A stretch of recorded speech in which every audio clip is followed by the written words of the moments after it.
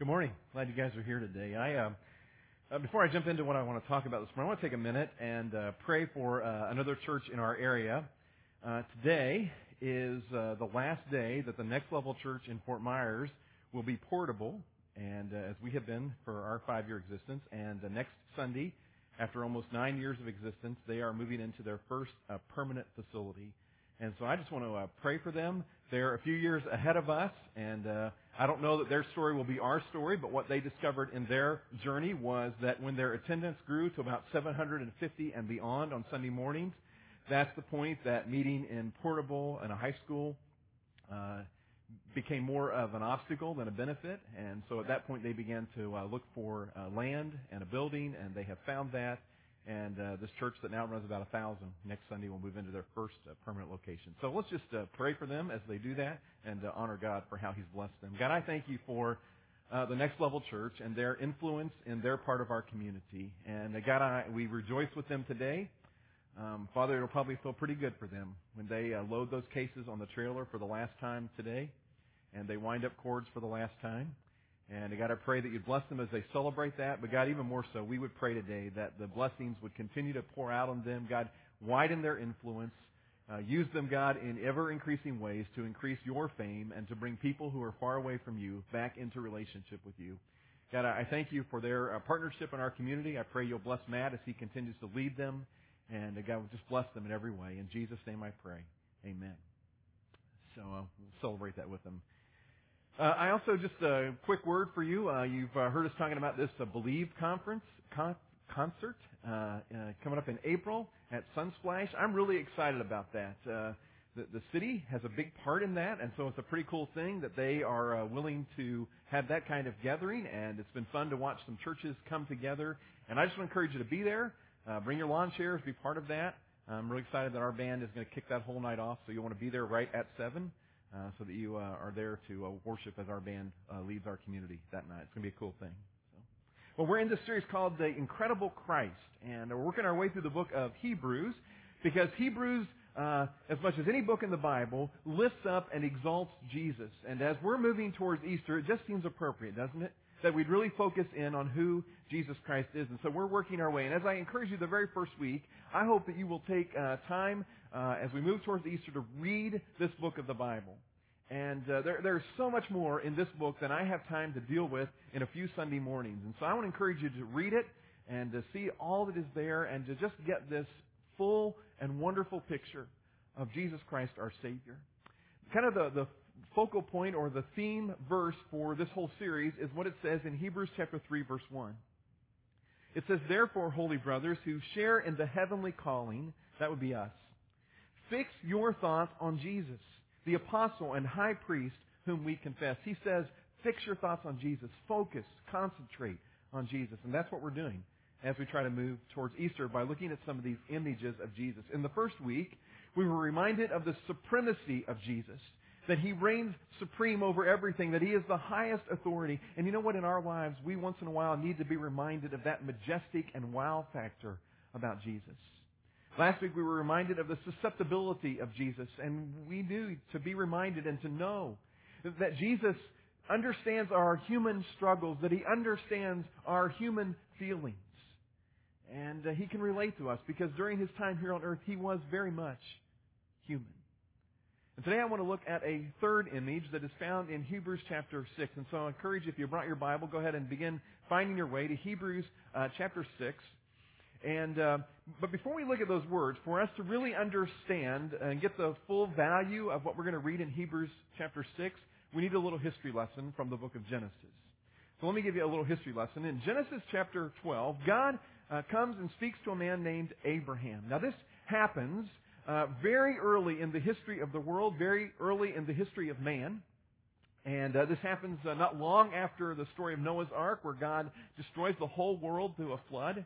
And as the earth has begun to repopulate, God comes to Abraham and He says to Abraham, through your descendants, I want to bless the whole earth through your offspring. Now, there was only one problem with that. Abraham was 75 years old and he had no offspring. And so he had some questions for God about that whole thing. God, I'd like to know exactly how that's going to work. And God, to reiterate His promise, actually has Abraham go out and look at the night sky and all the stars. And He says, as numerous as all the stars in the sky, that's the way it's going to be for your descendants. That's how numerous they will be. And so time passes. And God comes to Abraham again. And even after all this time, there are no offspring. In fact, 25 years pass. And Abraham has 0 offspring. And so God comes again and He makes this same promise through your descendants. I want to bless the whole earth. And you know how Abraham responds? He literally falls down laughing at God. God, I'm 99 years old. My wife Sarah's 90 years old. How's that going to happen? I mean, that wasn't normal for them at that time, okay? I don't even think anybody was using Viagra in those days. I mean, this idea had been 25 years since God had made this promise. And no, Abraham and Sarah find it laughable that God would continue this idea. But in Genesis 21, Sarah finds out she is pregnant. And at age 100, Abraham becomes the father of his first son, Isaac. And they throw a party of epic proportions to celebrate. Now, it has been 25 years since God made this initial promise to them. That's hard for us to get our heads around, isn't it? Because in our culture, we expect everything to go fast. We want speed. We want things to happen right now. I mean, I get impatient if it takes 7 seconds for something to load from the web. You know, we want things right now. But it seems that when it comes to God's promises of healing and wholeness, He moves slowly. Speed and now are not part of His plan. Because there is something that happens, something good that happens when we have to wait on God. And the next time you think God seems to be moving rather slowly, remember this promise to Abraham and the fact that Abraham had to wait 25 years. But you also remember that God did exactly what God had promised. Well, that's not the end of the story. God has another test for Abraham. When Abraham's son Isaac is a young teen, God comes again to Abraham and He says, I want you to take your son Isaac and I want you to go out to a place I'm going to tell you, and I want you to offer him as a burnt offering to me. Now, can you imagine? But Abraham, again, in incredible obedience, saddles up the donkey, loads the wood on the donkey, and heads off in the direction as God leads him. And when they get to the place where God had designated, he stops and he builds an altar. And I don't know how he got his young son up on that altar, but he did. And he raises a knife to kill his son, and God stops him. He intervenes. He provides a ram for a sacrifice. And can you imagine? Can you imagine the relief Abraham must have felt? And then, through an angel, God speaks to Abraham. And these words that I want to read from Genesis chapter 22 are very important. They're huge to understanding what we're going to read in Hebrews chapter 6. God says, I swear by myself, declares the Lord. Now, that whole idea of swearing by myself, we're going to come back to that in Hebrews 6. I swear to you, declares the Lord, that because you have done this and have not withheld your son, your only son, I will surely bless you and make your descendants as numerous as the stars in the sky and as the sand on the seashore. Now, with that story in your mind, with that as a background, listen to what we read in Hebrews chapter 6, beginning in verse 13. When God made His promise to Abraham, since there was no one greater for him to swear by, He swore by Himself, saying, I will surely bless you and give you many descendants. And so after waiting patiently, I would say, wouldn't you? 25 years of waiting patiently, Abraham received what was promised. Verse 16. Men swear by someone greater than themselves, and the oath confirms what is said and puts an end to all argument. Now, the meaning of that verse is lost on us. Because we don't swear in that way today. People swear today, but not in this way. In this tradition, To swear by something that was greater than you or to swear by someone who was greater than you was a promise that was not to be broken. In fact, if you were to swear by your family, for instance, I swear this will happen, or I swear this will do this by my family, if you didn't come through and fulfill your promise, they might take your family. They would have a right to kill your family because you broke your oath. And the writer of Hebrews is indicating that God wants them to understand so clearly that I am going to fulfill the promise that I am making. That He swore by something greater, but there wasn't much greater for Him to swear by, was there? Well, I'll swear by the sky. No, I made that. I'll swear by this person. No, I created them. And so God only has Himself to swear by. Verse 17. Because God wanted to make the unchanging nature of His purpose very clear to the heirs of what was promised, He confirmed it with an oath. And His purpose that He's talking about here, His purpose is what He's going to do through Jesus Christ and our salvation. Verse 18, God did this so that by two unchangeable things in which it is impossible for God to lie, we who have fled to take hold of the hope offered to us may be greatly encouraged. You know what that hope is? It's the salvation that was coming, or that had come, through Jesus Christ.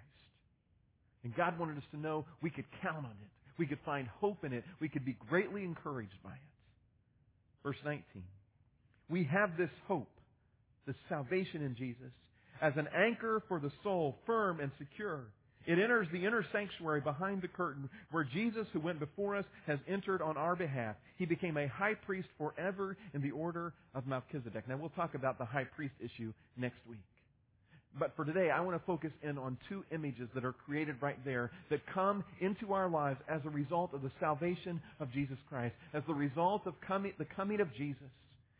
These two images are true for our lives. First, that hope, that salvation, is an anchor. It's an anchor. It's the only time in the Bible that you will see Jesus described as an anchor. But it obviously became very important to the early Christians. Today, if you were to go to Rome and begin to tour through the catacombs of Rome, the tunnels that are under the ancient city, you would find there buried a lot of the early Christians in tombs. And in these, or on the outside of these tombs, you would find carvings in stone oftentimes. There were three predominant carvings that you would find on these tombs of the early Christians. Number one, you might find a dove. Now, a dove was symbolic of the Holy Spirit. And to these early Christians, as it should be to us, the Holy Spirit was so incredibly valuable. I don't think there's a dove on my example here, by the way, if you're trying to figure out which one of those it is, okay? That was one predominant. The second one was the fish, or the ichthys, which to them was a symbol of the words of Jesus Christ. Some of these early Christians had heard Jesus speak those words themselves, and they highly valued the words of Jesus. The third symbol that was very predominant was that of an anchor. Because for these people who had lived through very, very difficult days, very insecure times, Jesus had become their anchor. He had become the thing in their lives that was firm and secure. You know what? The anchor, it really is a great symbol, isn't it? It's very fitting for our lives. I mean, think about life. How often do you feel like in life things are just sort of sailing along very smoothly, right? And out of nowhere, with no warning, with comes the storm. And you had no idea that was coming. In fact, for all of us today, it could be the next phone call. It could be the next trip to the mailbox. It could be the next text message. It could be the next knock on our door. And suddenly we find ourselves in the midst of one of life's storms. And in those moments, we need an anchor, don't we? We need something. We need someone that is firm and secure and that holds us safely. You know, when you have an anchor in a boat, I'm told that if you use it correctly, and I think during the time that I owned a boat, I'm not sure that I ever knew how to really use it correctly. But I understand that if you have an anchor and you use it correctly, it holds your boat safely in place.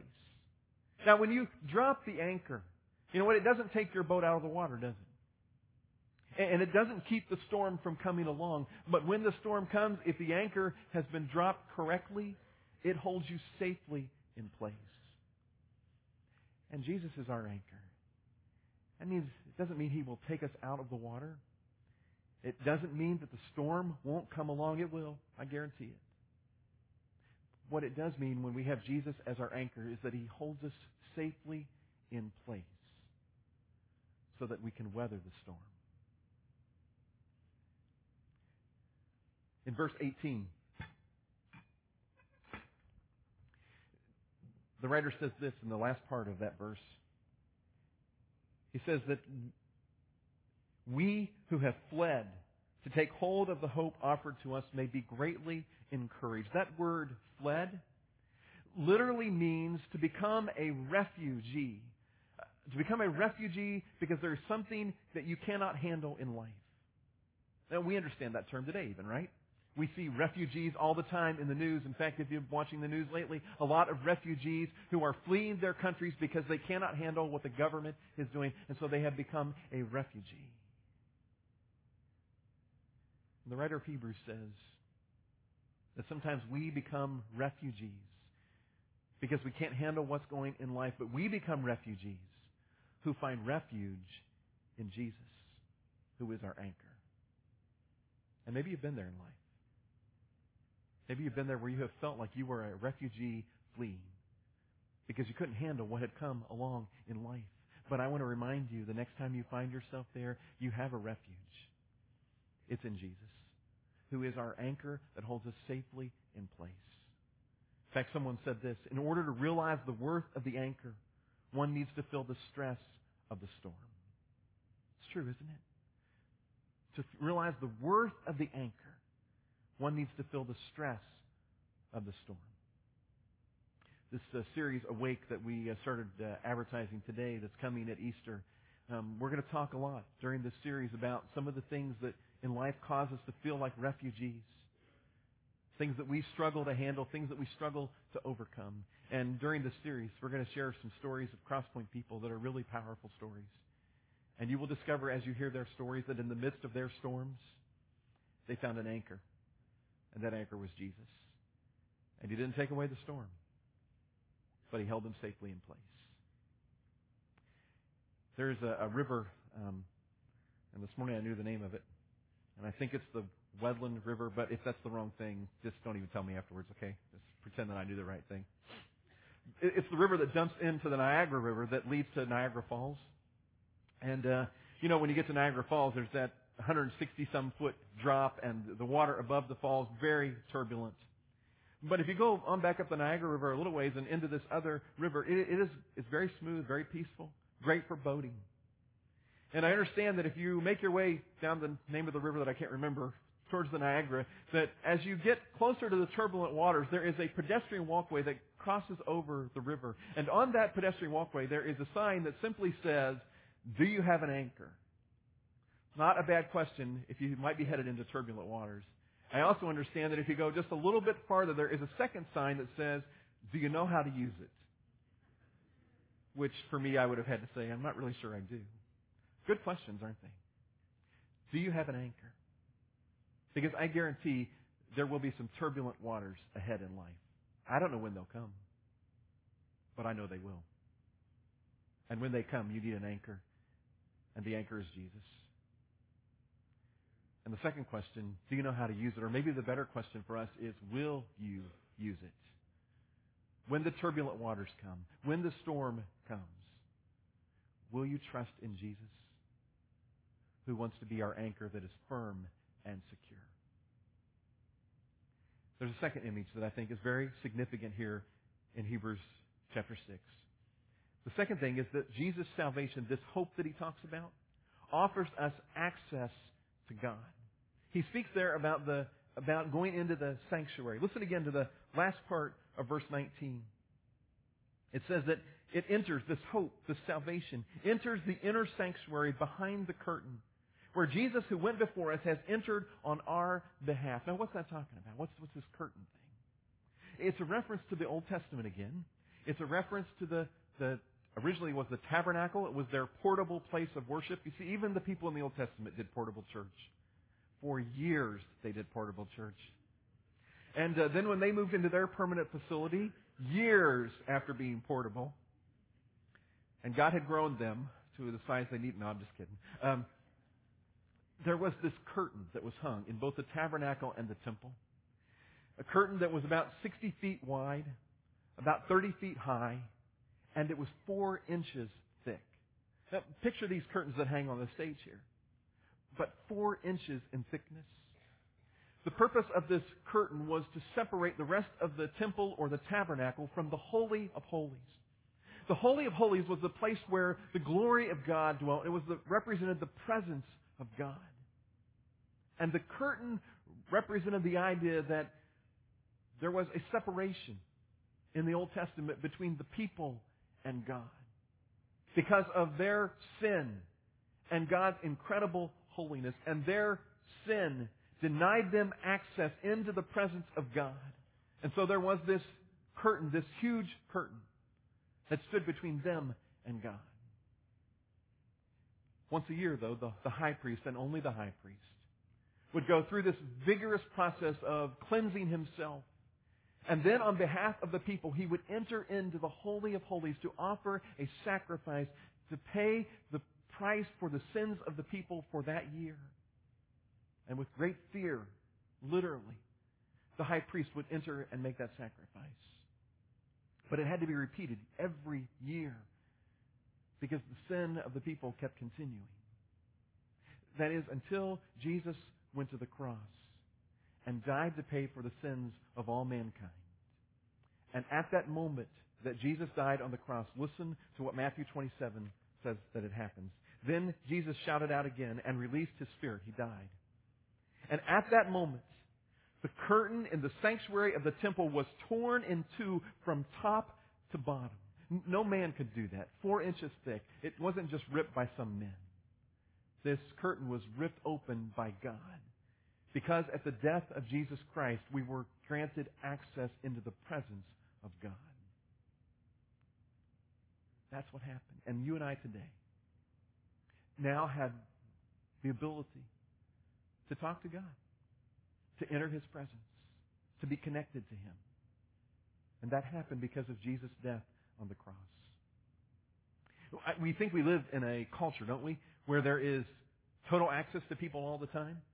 I mean, I thought that when I bought certain members of my family's cell phones, it meant, and I was terribly wrong evidently, but I thought that it meant that I would always be able to reach them. It doesn't seem to work that way. Or maybe you call somebody and, it rings a couple times, their cell phone, and then suddenly you go to voicemail, and you know what happened, right? They screened your call. Yeah. They sent you to voicemail. They didn't want you to have access to them at that moment. You know what? It doesn't work that way with God. We always have access to Him.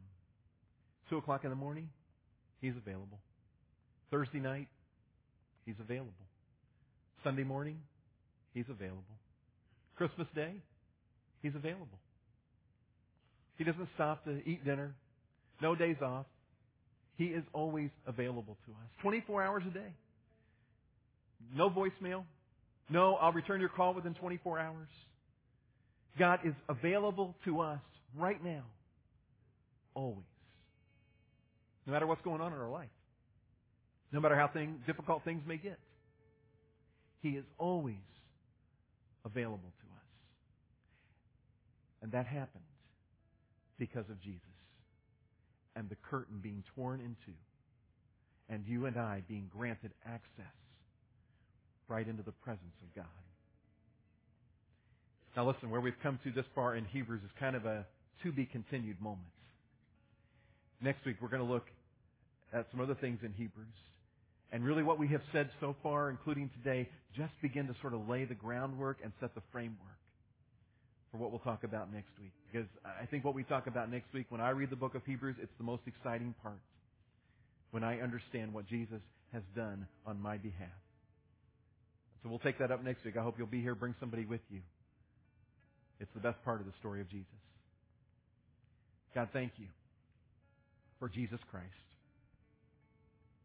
God, thank you for His sacrifice on the cross. I thank you that today, God, He is an anchor in my life, and I pray for every person in this room today, God, that they would make Jesus the anchor of their life because their turbulent waters are coming. They are. And God, I thank you that there is not a moment of the day that I don't have access to you and to your power and your promises and your love. Thank you, God, for ripping open the curtain and giving me and all of us access to you. Be our strength. In Jesus' name I pray. Amen.